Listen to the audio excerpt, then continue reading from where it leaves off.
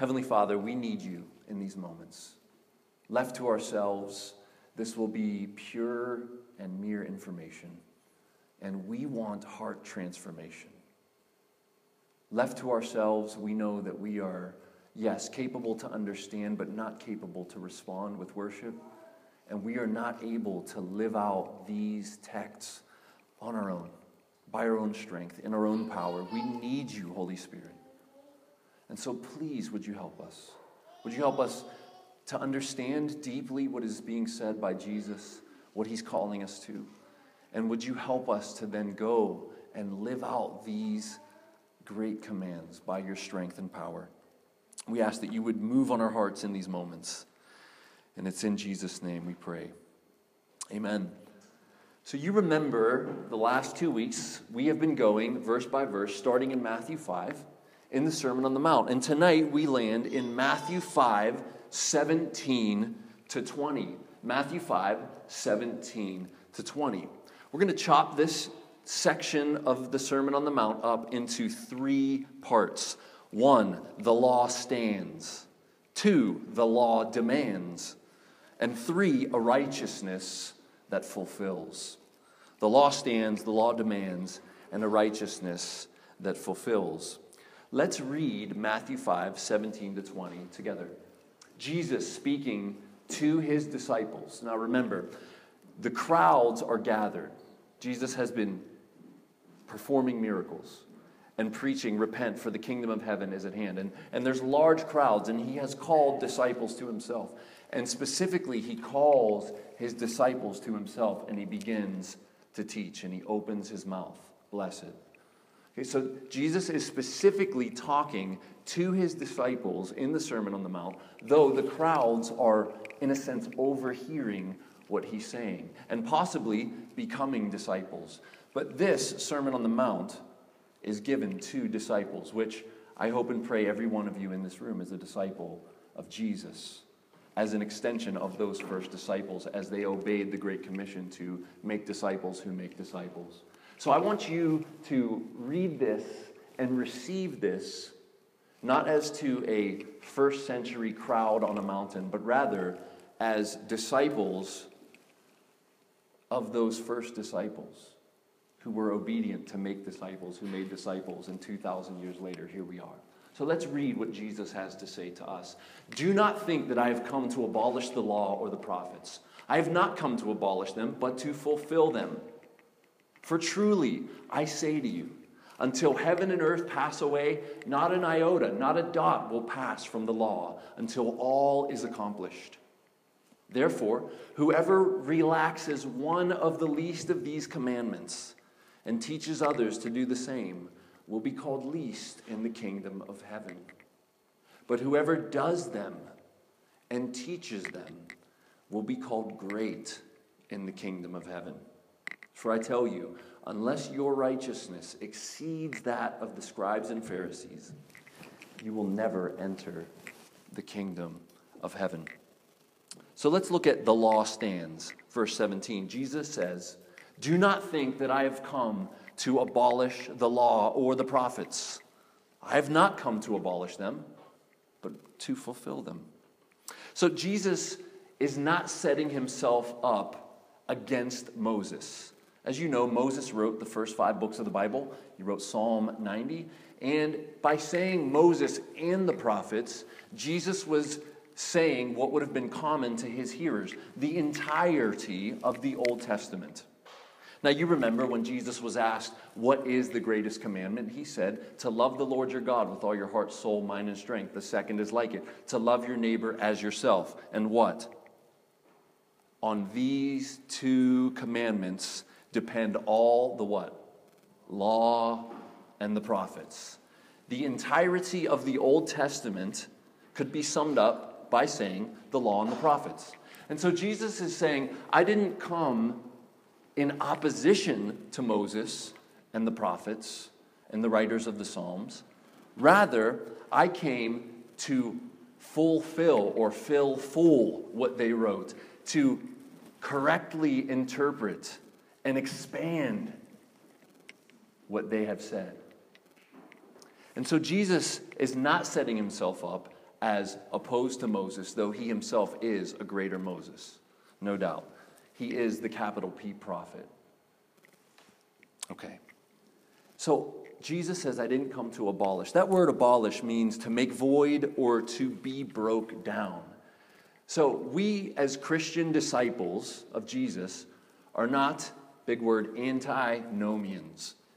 Anti-nomis. Nomis, Greek for law. We're not anti-law as Christians, even though we are a gospel-centered people. Why? Why, if we're a gospel-centered people, it's all about grace, why would we not be anti-law? Because isn't law opposed to grace? Well, no, not necessarily. It's dangerous and wrong to set gospel up against law because they fit together. So Jesus says, I didn't come to set it aside or abolish it, to break it down, or to make void. No, I came rather to fulfill it. And we'll talk more about what fulfilling it means in a moment. But I do want to talk about this. There are lots of confusion, especially among new believers, and rightfully so, that what parts of the law are we responsible for? Right? So I've told this story, but it's such a good story, I'll tell it again. My buddy, a brand new believer, was reading through the Old Testament, just hungry to learn, hungry to grow, hungry to know, and he came across some of the dietary laws. And he read, no pork. And guess what he did? In obedience, he went right to his fridge and trashed all the ham. That's fantastic. Right? Swift obedience, like, all right, I guess no more ham, no more bacon. And he trashed it. And then later, as he grew, he realized, okay, I can enjoy some bacon. I can enjoy some shrimp wrapped in bacon and greasily fried and enjoyed with cocktail sauce. But swift obedience, I think, was a good mark, because that should mark disciples. And even with his wrong understanding of certain aspects of the Old Testament, his obedience, I think, is commendable. Amen? Yeah, it's commendable. But what about the dietary laws? What about the ceremonial laws? What about the calendar laws? What about the civil laws that govern Jerusalem? I mean, what about that? Well, we know from the New Testament in Galatians and in Colossians, clearly, and in the Gospels, that Jesus is the fulfillment of these commands. Now, I want you to think about something very quickly. A lot of those commands could only work in Jerusalem, because often the festivals and the feasts, you had to travel to Jerusalem in order to observe them. In order to sacrifice, you had to be at the temple in Jerusalem. The civil laws governed Jerusalem when it was a theocracy. And even at this time with Jesus, the Romans have now taken, in a sense, authority, and they're not even allowed to exercise capital punishment because Rome has their boot on the necks of even the lawyers and the chief priests and the councils of authority. So, quickly, a place to see this without going much further is Colossians 2:16-17. Just listen to it. Paul, talking to the church at Colossae, he says this: "Let no one pass judgment on you in questions of food and drink, or with regard to a festival, or a new moon, or a Sabbath." Okay, so that is a way of saying all those Old Testament calendar, dietary, civil, calendar laws. Don't let anyone judge you for doing or not doing these. Why? Well, verse 17 tells us clearly why. These are a shadow of the things to come, but the substance belongs to Christ. All right, now let's think about shadows for just a moment. When something is solid and an object, and light is cast on it, it casts a shadow. Now, the shadow that's cast is these civil laws, dietary laws, ceremonial laws, cleanliness laws. But what is the substance that the light is hitting to cast the shadow is Jesus himself. So Jesus is the solidness, the fulfillment, that when light hits him, the shadow that's cast is a Sabbath. But listen, Jesus is our rest. We rest in him from our work. We can't work to earn God's favor. Jesus is the fulfillment of the Old Testament cleanliness laws. The cleanliness laws showed that we could not keep ourselves clean. But by Jesus, we're cleansed. Not only was he the one who was clean, but then he, when we come to him, he cleanses us. 1 John 1:9, if we confess our sins, he's faithful and just to forgive us our sins and cleanse us. We're clean in Christ, not because we've performed an Old Testament regulation. You see, all of these Old Testament regulations and rules all pointed to Jesus as the substance. And so they're fulfilled in Christ. But we have another portion of the law that is still not only binding on Christians, but good. It's called the moral law of God. And Jesus, next week, we'll see in verses 21 and on, he not only shows that Moses was right in what he wrote, but he expands it and interprets it correctly. So it's not just that we don't murder, but listen, when we get angry, the seed of murder is there, and we are potentially able to kill if that seed is allowed to grow.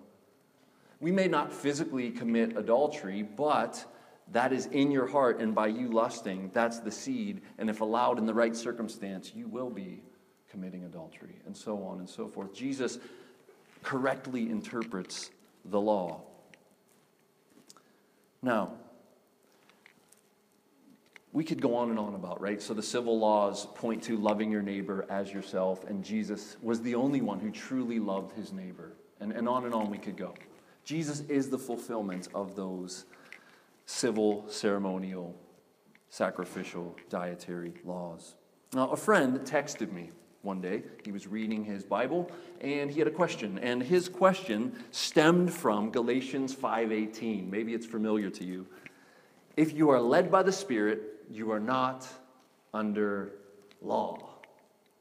And so this friend texted me, and he says, hey, I was reading Galatians 5:18. Does this mean there's no laws for the Christians anymore? Like, are we lawless now? That just sounds weird, lawless Christians, right? No. And I said to him, no, that's not what that means. What that simply means is when you're under the power and control of the Holy Spirit and you're walking by the Spirit's power and not by the strength of your own self, you'll never break one of the laws. Because the Holy Spirit would never, never, never push you, compel you, or excite you to go against what God has revealed of his revealed will. Now, the moral law, we could say it this way, it's his revealed will. So Christians are always asking, what's God's will for my life? What's God's will for my life? What's God's will? And we fret and we wonder and we pause. Sorry for that massive P there. We pause. Okay? And we are sometimes frozen. No Elsa and Anna. We're sometimes frozen. Okay? And here's the deal. God has shown us clearly what his will is. It's all through the scriptures. We don't have to wonder. We don't have to guess. It's right there in the pages. And if you would just open it up and read. Remember Augustine? Take up and read. Take up and read. Maybe you hear that voice tonight. Take up and read. Take up and read. See what his will is. It's clearly revealed. Verse 18. For truly I say to you, this is Jesus speaking to his disciples, until heaven and earth pass away, not an iota, not a dot will pass from the law until all is accomplished. Jesus here not only affirms the inerrancy of the Old Testament, so Jesus says, listen, not even a jot or a tittle is how one translation translates it. It means in Greek the smallest little dash, and in Hebrew the littlest part of a letter. It's not one small part will go unfulfilled. It's all relevant. It's all for us. None of it can get put away. It's either fulfilled in Jesus or it's on you. We'll get to that in a moment. So Jesus affirms the 39 books of the Old Testament as inspired, inerrant, and for us. How many of you are way more prone to go New Testament than Old Testament? Be honest, come on. Yeah, I am. Yeah. Because we're like, man, that's New Covenant. But listen, the Old Testament is God's Word, and there is much there for your good, and Jesus is clearly all through it. You diligently search the Scriptures, for in them you think you have eternal life. It's the Old Testament, yet these are the Scriptures, the very Scriptures that speak about me. The whole Old Testament is about Jesus. And if we have eyes to see, we will see him there. And that's part of what growing is. It's seeing Jesus all through the Old Testament. Jesus validates the authority of the law and that none of God's demands will go unaccomplished. So do you see that? None of it's going to pass away, but it will all be accomplished. There's going to be an accomplishment of the entire law. Number 2, the law demands, verse 19. Therefore, whoever relaxes one of the least of these commandments and teaches others to do the same will be called least in the kingdom of heaven. But whoever does them and teaches them will be called great in the kingdom of heaven. We often look at the law as negative. So what do you mean by the law? You keep saying law. I mean the moral law of God. When Jesus was asked, what is the greatest commandment? What did he say? Love the Lord your God with all your heart, soul, mind, and strength. And the second is like it, love your neighbor as yourself. When we sum up the law, that's it. We could say that the 10 Commandments, and I would argue that the Sabbath is fulfilled. I think that the fourth commandment was a part of that ceremonial, dietary. I think the Sabbath is included in that. Don't let anyone judge you according to a Sabbath of Colossians 2. But other than that, the 10 Commandments fulfilled Sabbath. Okay, we could talk about that after if you have questions. I'd love to talk to you about that. Is on us for our good. It's how God designed the world to work. And it's how we as Christians, if we truly fulfilled them, these laws, these moral laws, summed up in loving God and neighbor, it would be a beautiful community if we could live these out. Like, we would not be jealous ever. We would not, if one of my friends had something good happen to them, I wouldn't immediately think, how come nothing good ever happens to me? And I covet his good circumstance, situation, thing. We would never be jealous of one another. We would never envy one another. We would never lie to one another. It would be a beautiful community of honesty and goodness and purity. Okay, so why do we think of the law as negative? Because we know that when we look at it and look at it closely, we know how much of an epic failure we are. That's why. And so we think of the law as negative, and so we don't even want to go there. However, have you ever read in Psalm 19, 7-11, how the psalmist talks about the law? Like, listen to this. The law of the Lord is perfect or blameless, reviving the soul. How many of you want to be revived? Like we want vibed. And if you don't feel vibed tonight, the law of the Lord can revive you. You revive your soul. The testimony of the Lord is sure, making wise the simple. Now, maybe there's a few simple among us. I want to be wise. Don't you want to be wise? Like, the wise can increase in wisdom. Even if you find yourself wise tonight, man, increase in wisdom. Get some more gray. Because there's wisdom there. The precepts of the Lord are right, rejoicing the heart. How many of you look at the law and think rejoicing, joy, rejoicing? You're looking at it and you're getting joyed again. Rejoice.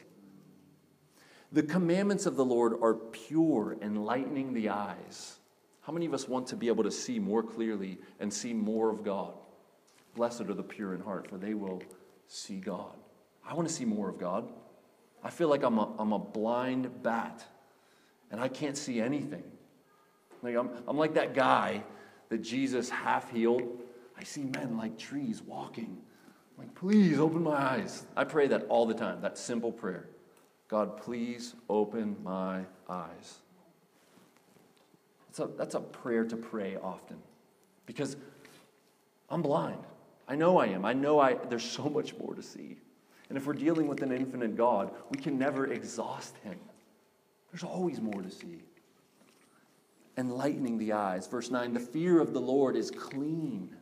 Clean, not dirty. Clean. Enduring forever. The rules or just decrees of the Lord are true and righteous altogether.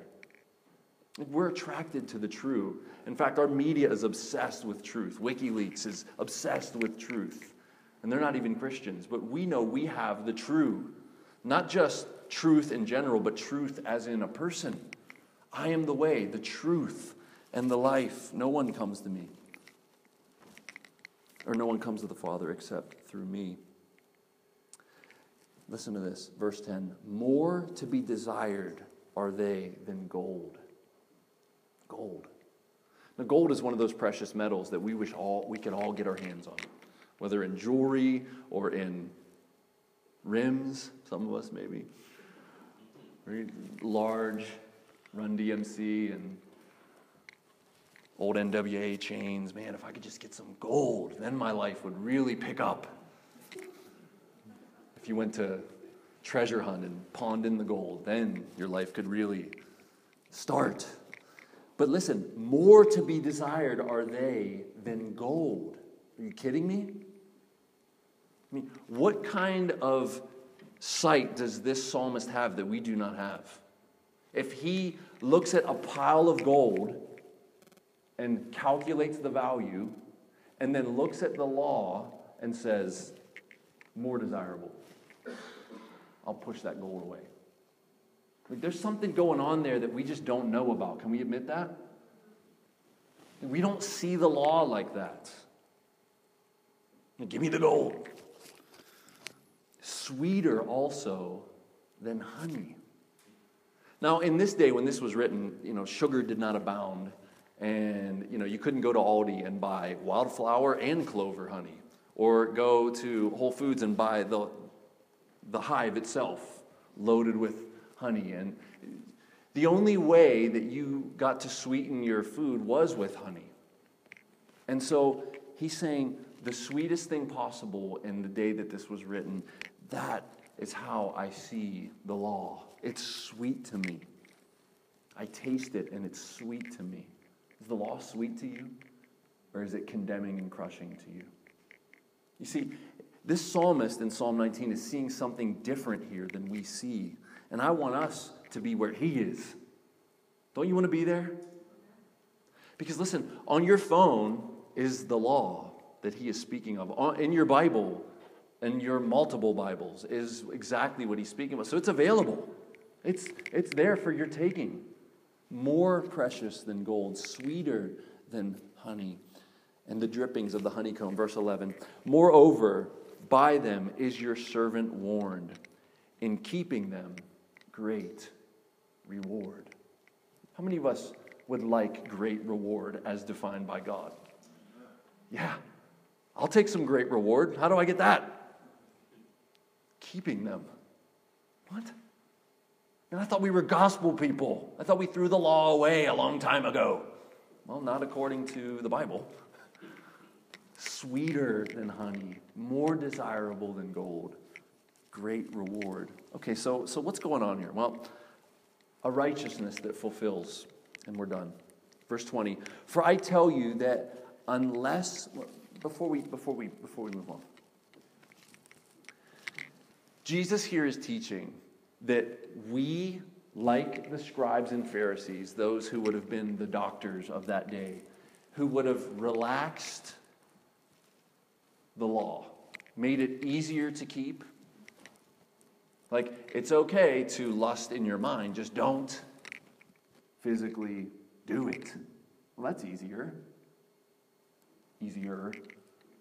But Jesus says, no. You can't relax that law. That goes all the way into the heart and into the motives and into the thoughts and intents of the heart. So Jesus says, no, we're not going to relax this as you're used to. And he's saying that these who relax will be called the least in the kingdom of heaven. But whoever does them and teaches them will be called great in the kingdom of heaven. Some scholars see the least there in the kingdom of heaven as actually not even in the kingdom of heaven. Not just that you're kind of small and insignificant, least, but rather not even a part. And those who teach them, as we will be looking at in just a moment here, and do them will be great in the kingdom of heaven. Now keep in mind, remember, Jesus has been proclaiming prior to this, repent for the kingdom of heaven is at hand. It is now. Like the kingdom is here. Why? Because the king is here. The king has come and he has shown his authority over nature, over evil, over disease and sickness. And remember, just prior to the Sermon on the Mount, all the sick were brought to him, all the possessed were brought to him, and they were all healed. Now the king has authority over moral evil in the lives of even his disciples. And he's saying we cannot relax the law so that it's doable, quote unquote, so that we can fulfill it in our own strength, in our own efforts, self-fulfillment. Rather, verse 20, and a righteousness that fulfills. For I tell you, unless your righteousness exceeds that of the scribes and Pharisees, you will never enter the kingdom of heaven. Now, for some of us, we're like, I don't even know what that means. Yeah, exceeds, who are the scribes, who are the Pharisees? What does it mean to exceed their righteousness? Well, it means a couple things. So first, the scribes and the Pharisees were the meticulous, not only doctors of the law in studying it and tearing it apart and applying it, but then adding to it.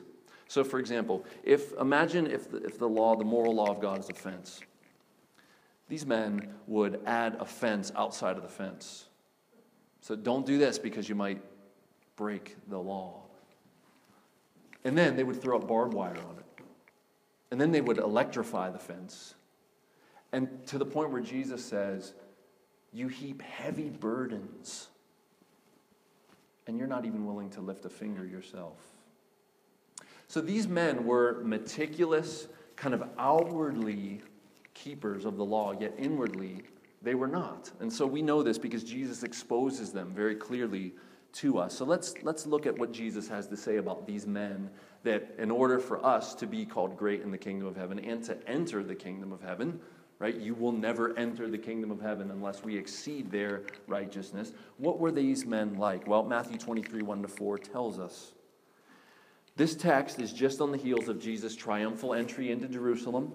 It's right on the heels of him cleansing the temple. It's right on the heels of his authority being questioned by these very men, the scribes and the Pharisees and the Sadducees.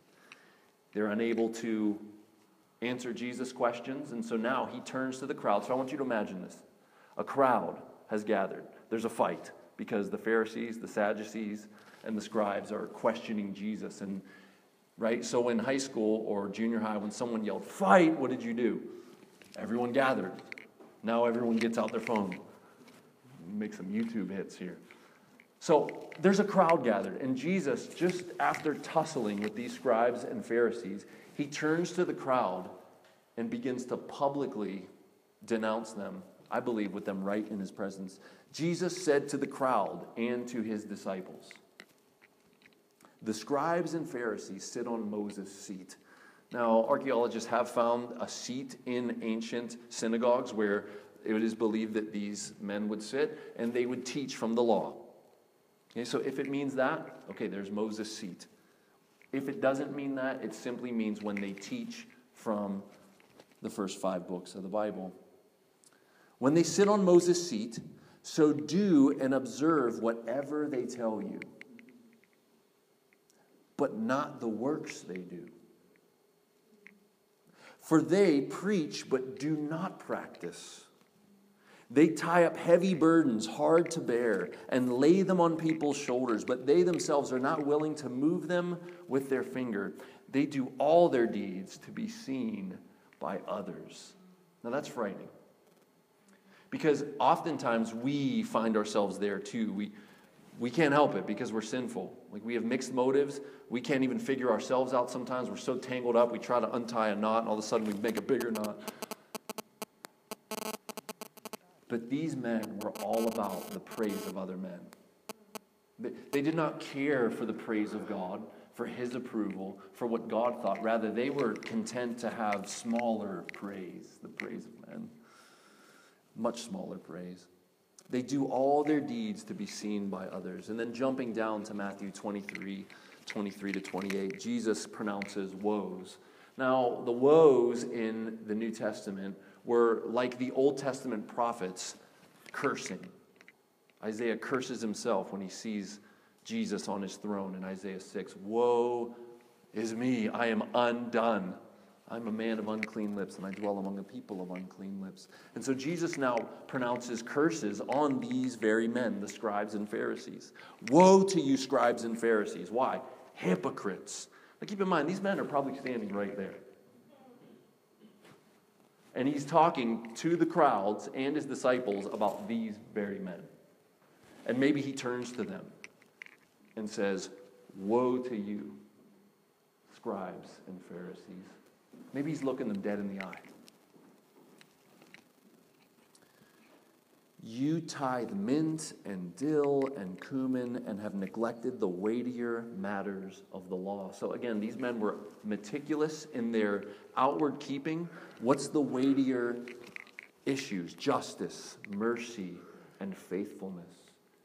You see, the laws all pointed to a deeper reality. What's the deeper reality? If the law was actually fulfilled, there would be legitimate faithfulness. There would be legitimate mercy. There would be legitimate justice.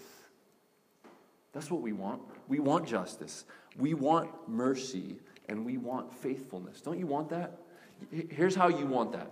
You want that when someone is aiming that at you. Isn't that right?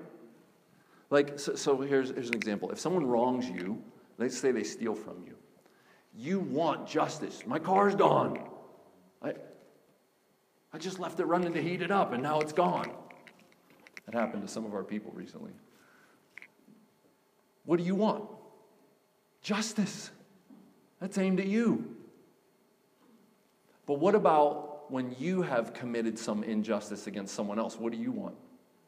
Mercy. And don't we all want faithfulness? Aren't we just outraged even in movies when people are unfaithful? We're like, how could you be so unfaithful? Like, I remember getting mad when I watched Castaway with Tom Hanks. Remember that at the end? His then girlfriend is now married, and then they kiss, and I'm like, dude. My buddy's like, he thought he was dead. I'm like, no, dude.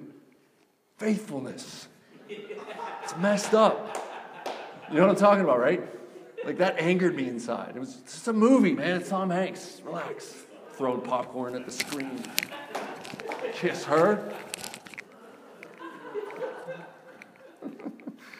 But see, we want these things. And isn't it beautiful that Jesus says these are the weightier matters? It's not about your garden tithing. Like, you do that to impress others. You get around with your guys drinking coffee. Well, I tithed my cumin. It weighed. I weighed it up on my triple beam. Aren't you impressed? Faithfulness, justice, mercy. These you ought to have done. So Jesus is saying, yeah, you should have tithed your garden, right? Because that is a requirement in Old Testament Israel. So you should have done that, but without neglecting the others. So you're so concerned about the outward things that others could be impressed by, yet you neglect showing mercy to people, which shows you have not been shown mercy. Because only those who have been shown massive mercy are able to show mercy. And so listen, if you're an unmerciful person in here, you need to realize, if you're a Christian, how much you've not been given what you deserve. And you will become a more merciful person. When you realize how merciful God's been to you, you owe an infinite debt to him, and he says, I forgive you. I'll pay the debt. And then you go and hold other people up unmercifully. It just shows you don't know how much mercy you have received, or maybe you haven't received it at all, like these men.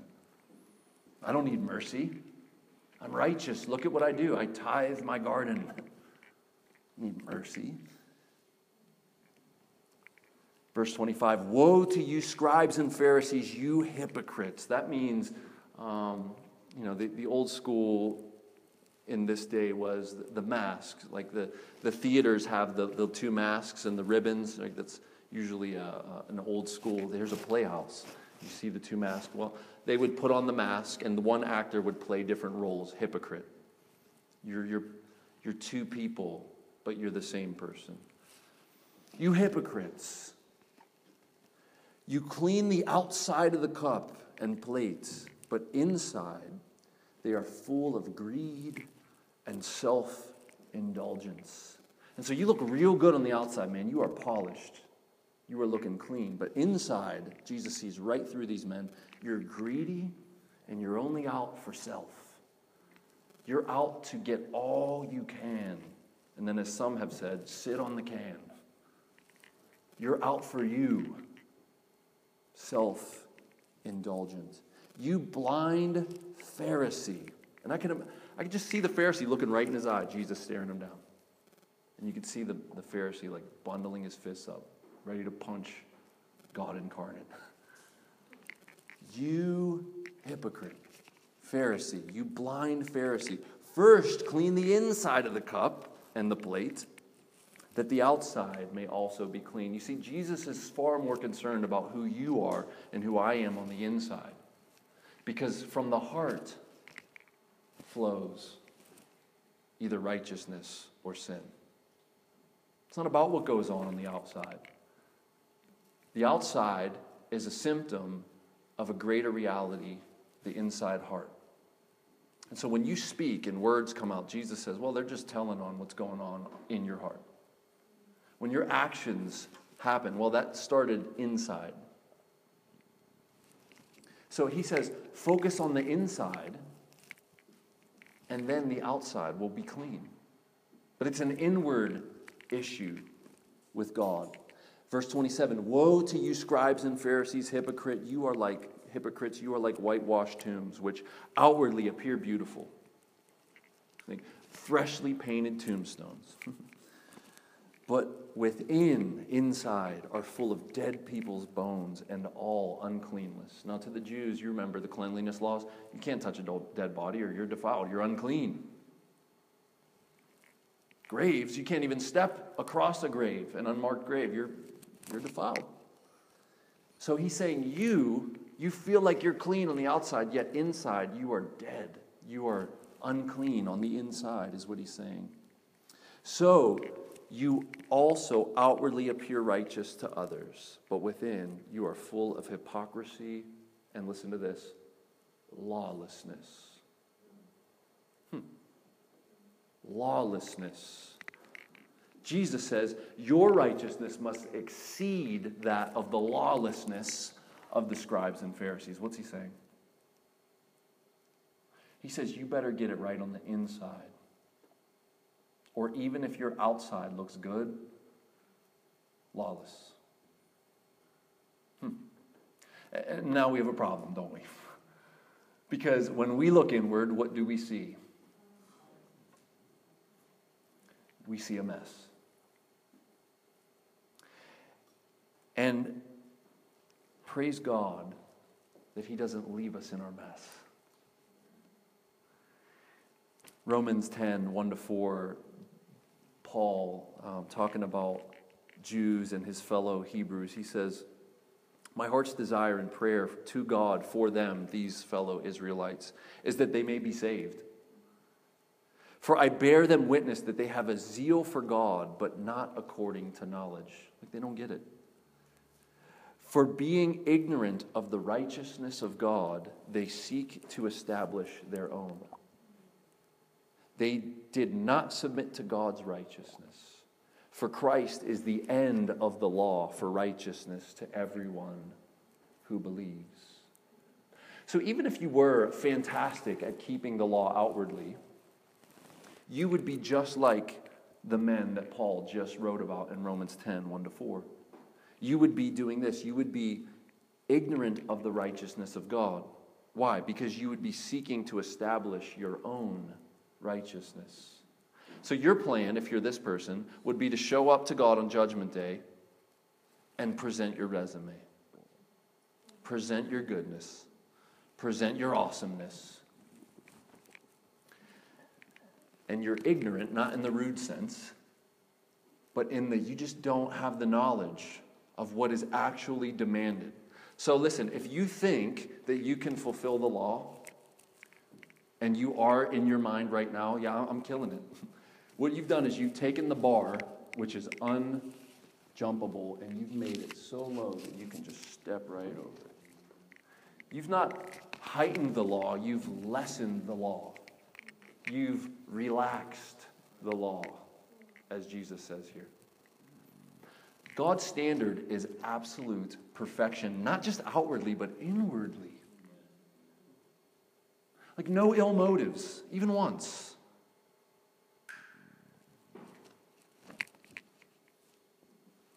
It must be inward, not exterior. Psalm 119:20, the psalmist says, "My soul is consumed with longing for your rules or decrees at all times." What? Let me read that again, because that just goes so countercultural to our 2016 American Christianity. My soul is consumed with longing. That's a C.S. Lewis word. You have this desire that is unfulfilled, but out there in the future, and you want it. What's it for? The psalmist says, for your rules, for your decrees, at all times. What? Well, in the next verse, if we jump down to 33 of Psalm 119, he says this, "Teach me, O Lord, teach me," meaning I don't know. "Teach me, O Lord, the way of your statutes." Not just your statutes, but the way of your statutes. "And I will keep them," or it, to the end. "Give me understanding," meaning I don't have understanding. Give it to me, please. So that I may keep your law and observe it with my whole heart." How can we be here where this psalmist is? Well, maybe some of you know the quote that's often attributed to John Bunyan. "Run, John, run, the law commands, but gives us neither feet nor hands.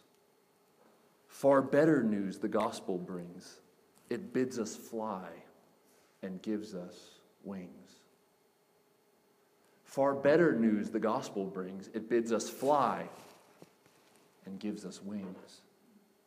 You see, all wrapped up in the gospel, and even in the prophets, is this good news that not only will there be an outward ability, but an inward newness. Remember, to which the law and I told you it was coming. I told you. We were waiting for it.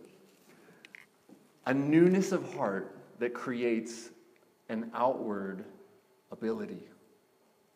So Jeremiah 31, Jeremiah was a prophet, as you know, and in 31, he is promising a new day coming.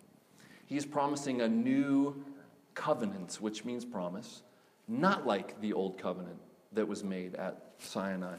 He says in 31, "Behold, the days are coming, declares the Lord." So God is saying this, "when I will make a new covenant with the house of Israel and with the house of Judah. Not like the covenant that I made with their fathers on the day when I took them by the hand to bring them out of the land of Egypt, my covenant that they broke, though I was their husband, declares the Lord. For this is the covenant that I will make with the house of Israel after those days, declares the Lord. You ready? So the new promise is this.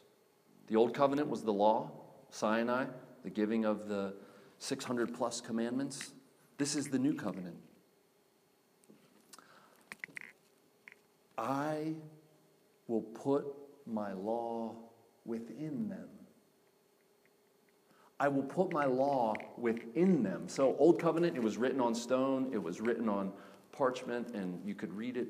It was outward, but no inward power, no inward ability. Now, the law is going to be written inside of you. Let me read that again. I will put my law within them, and I will write it on their hearts. And I will be their God, and they shall be my people. And no longer shall each one teach his neighbor and each his brother, saying, know the Lord. For they shall all know me, from the least of them to the greatest, declares the Lord. For I will forgive their iniquity and remember their sins no more. We're living in this promise right now, brothers and sisters. So you have the law inside of you. You have an inward reality that enables you to keep the moral law of God. Who is it? It's not a it, it's a he. Yeah, the he is the Holy Spirit, but you also have an it. The it is a new heart. Like Ezekiel speaks of this same new covenant. He says, I'll take out their heart of stone, impenetrable, hard, and I'll give them a heart of flesh. I will cause them to walk in my ways. So we get this new heart that has the law written on us, or in us, and then we have this causing us to walk in his ways. What's that? Well, that's the he. That's the power of the Holy Spirit. God himself moving through each Christian, enabling them to not covet and to love their neighbor. Enabling them to not bear false testimony or not lie to one another and rather speak the truth to one another. Enabling them to love God when before they feared him. Well, how can this be? Well, verse 17 again, Jesus says, don't think that I have come to abolish the law or the prophets, the entire Old Testament. Rather, I have not come to abolish them, but to fulfill them. You see, even if we took the 10 Commandments and put that on you and said, just do these and you'll be okay, that would be a weight so crushing that we could not get up. We're down for the count. Jesus takes that crushingness upon himself. You see, the law can be fulfilled in at least two ways. One, you can actually live it out, which Jesus did. God become man, lived 100% righteous in the motives. Every thought was pure and clean, never a selfish moment. Can you imagine that? Never an impure thought towards the opposite sex, ever. Only looking out for the other's good all the time. The inward realities of the law. So that's how the law could be fulfilled, but then it could be fulfilled by you paying the penalty. Right? If the law demands justice, justice could be served by you paying the penalty, whatever the penalty is.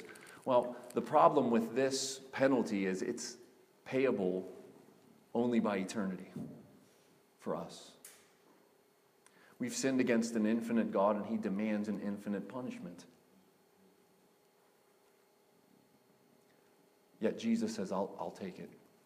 I'll fulfill the law in both senses. I'll live it perfectly in their place, and I'll fully take the justice that their breaking it demands. Double fulfillment.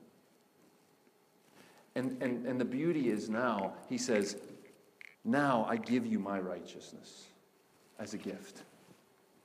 So that's the righteousness of God that Romans 10 was talking about. Ignorant of the righteousness of God. It's a fulfillment that only God himself could fulfill. And he did what needed to be done. And now all we have to do is come to him and acknowledge our utter failure. That shouldn't be so hard to do. Just look at yourself. Right? Just take a look inside for a moment and realize how desperately in need of mercy you are. And yet God, full of mercy, says, I will not give you what your sins deserve. I'll give Jesus what your sins deserve. And Jesus willingly, out of love, says, I'll take what their sins deserve. Because he loved us fully, wishing our good, wishing others good that we have not even witnessed to yet. I believe there's more people in this city who are yet to be covered by this righteousness, who you're going to talk to, who I'm going to talk to, who God wants to save, and then take out their heart of stone, as I pray he's taken out your heart of stone. Give them a heart of flesh, as I pray he's given you a heart of flesh, and then fill them with his very presence, the Holy Spirit. The weight of the law crushes and condemns us, but Jesus takes that crushing, condemning weight off of us and puts it on himself.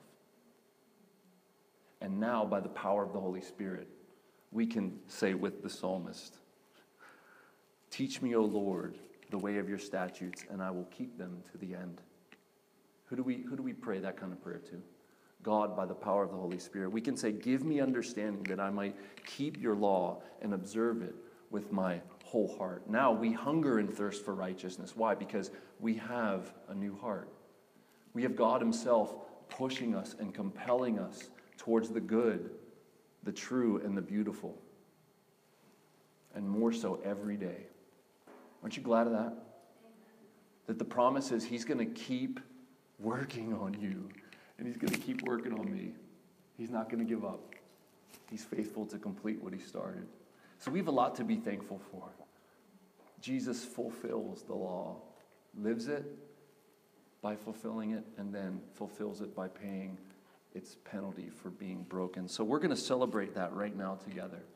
We're going to remember Jesus' body broken for us. We're going to remember his blood shed for us. That's the penalty for the breaking of the law. And maybe you're not a Christian tonight, but you're saying, I want that. I want that. I want to ask the God of the universe, the righteous judge, to judge Jesus in my place. Can Jesus pay my fine? Can Jesus pay my penalty that's the demand of justice? And the answer is yes. If you confess with your mouth Jesus is Lord and believe in your heart that God raised him from the dead, you will be saved. And so maybe tonight, for the first time as a Christian, this could be a reality for you, celebrating Jesus' body broken for your sins, Jesus' blood shed for your sins, and now you're righteous in Christ. 100% the righteousness of God is on you. And the Father can look at you as he looks at the Son and says, this is my beloved Son. This is my beloved daughter with whom I'm well pleased. Not because of anything you've done, but because of everything he's done. Let's celebrate Jesus together.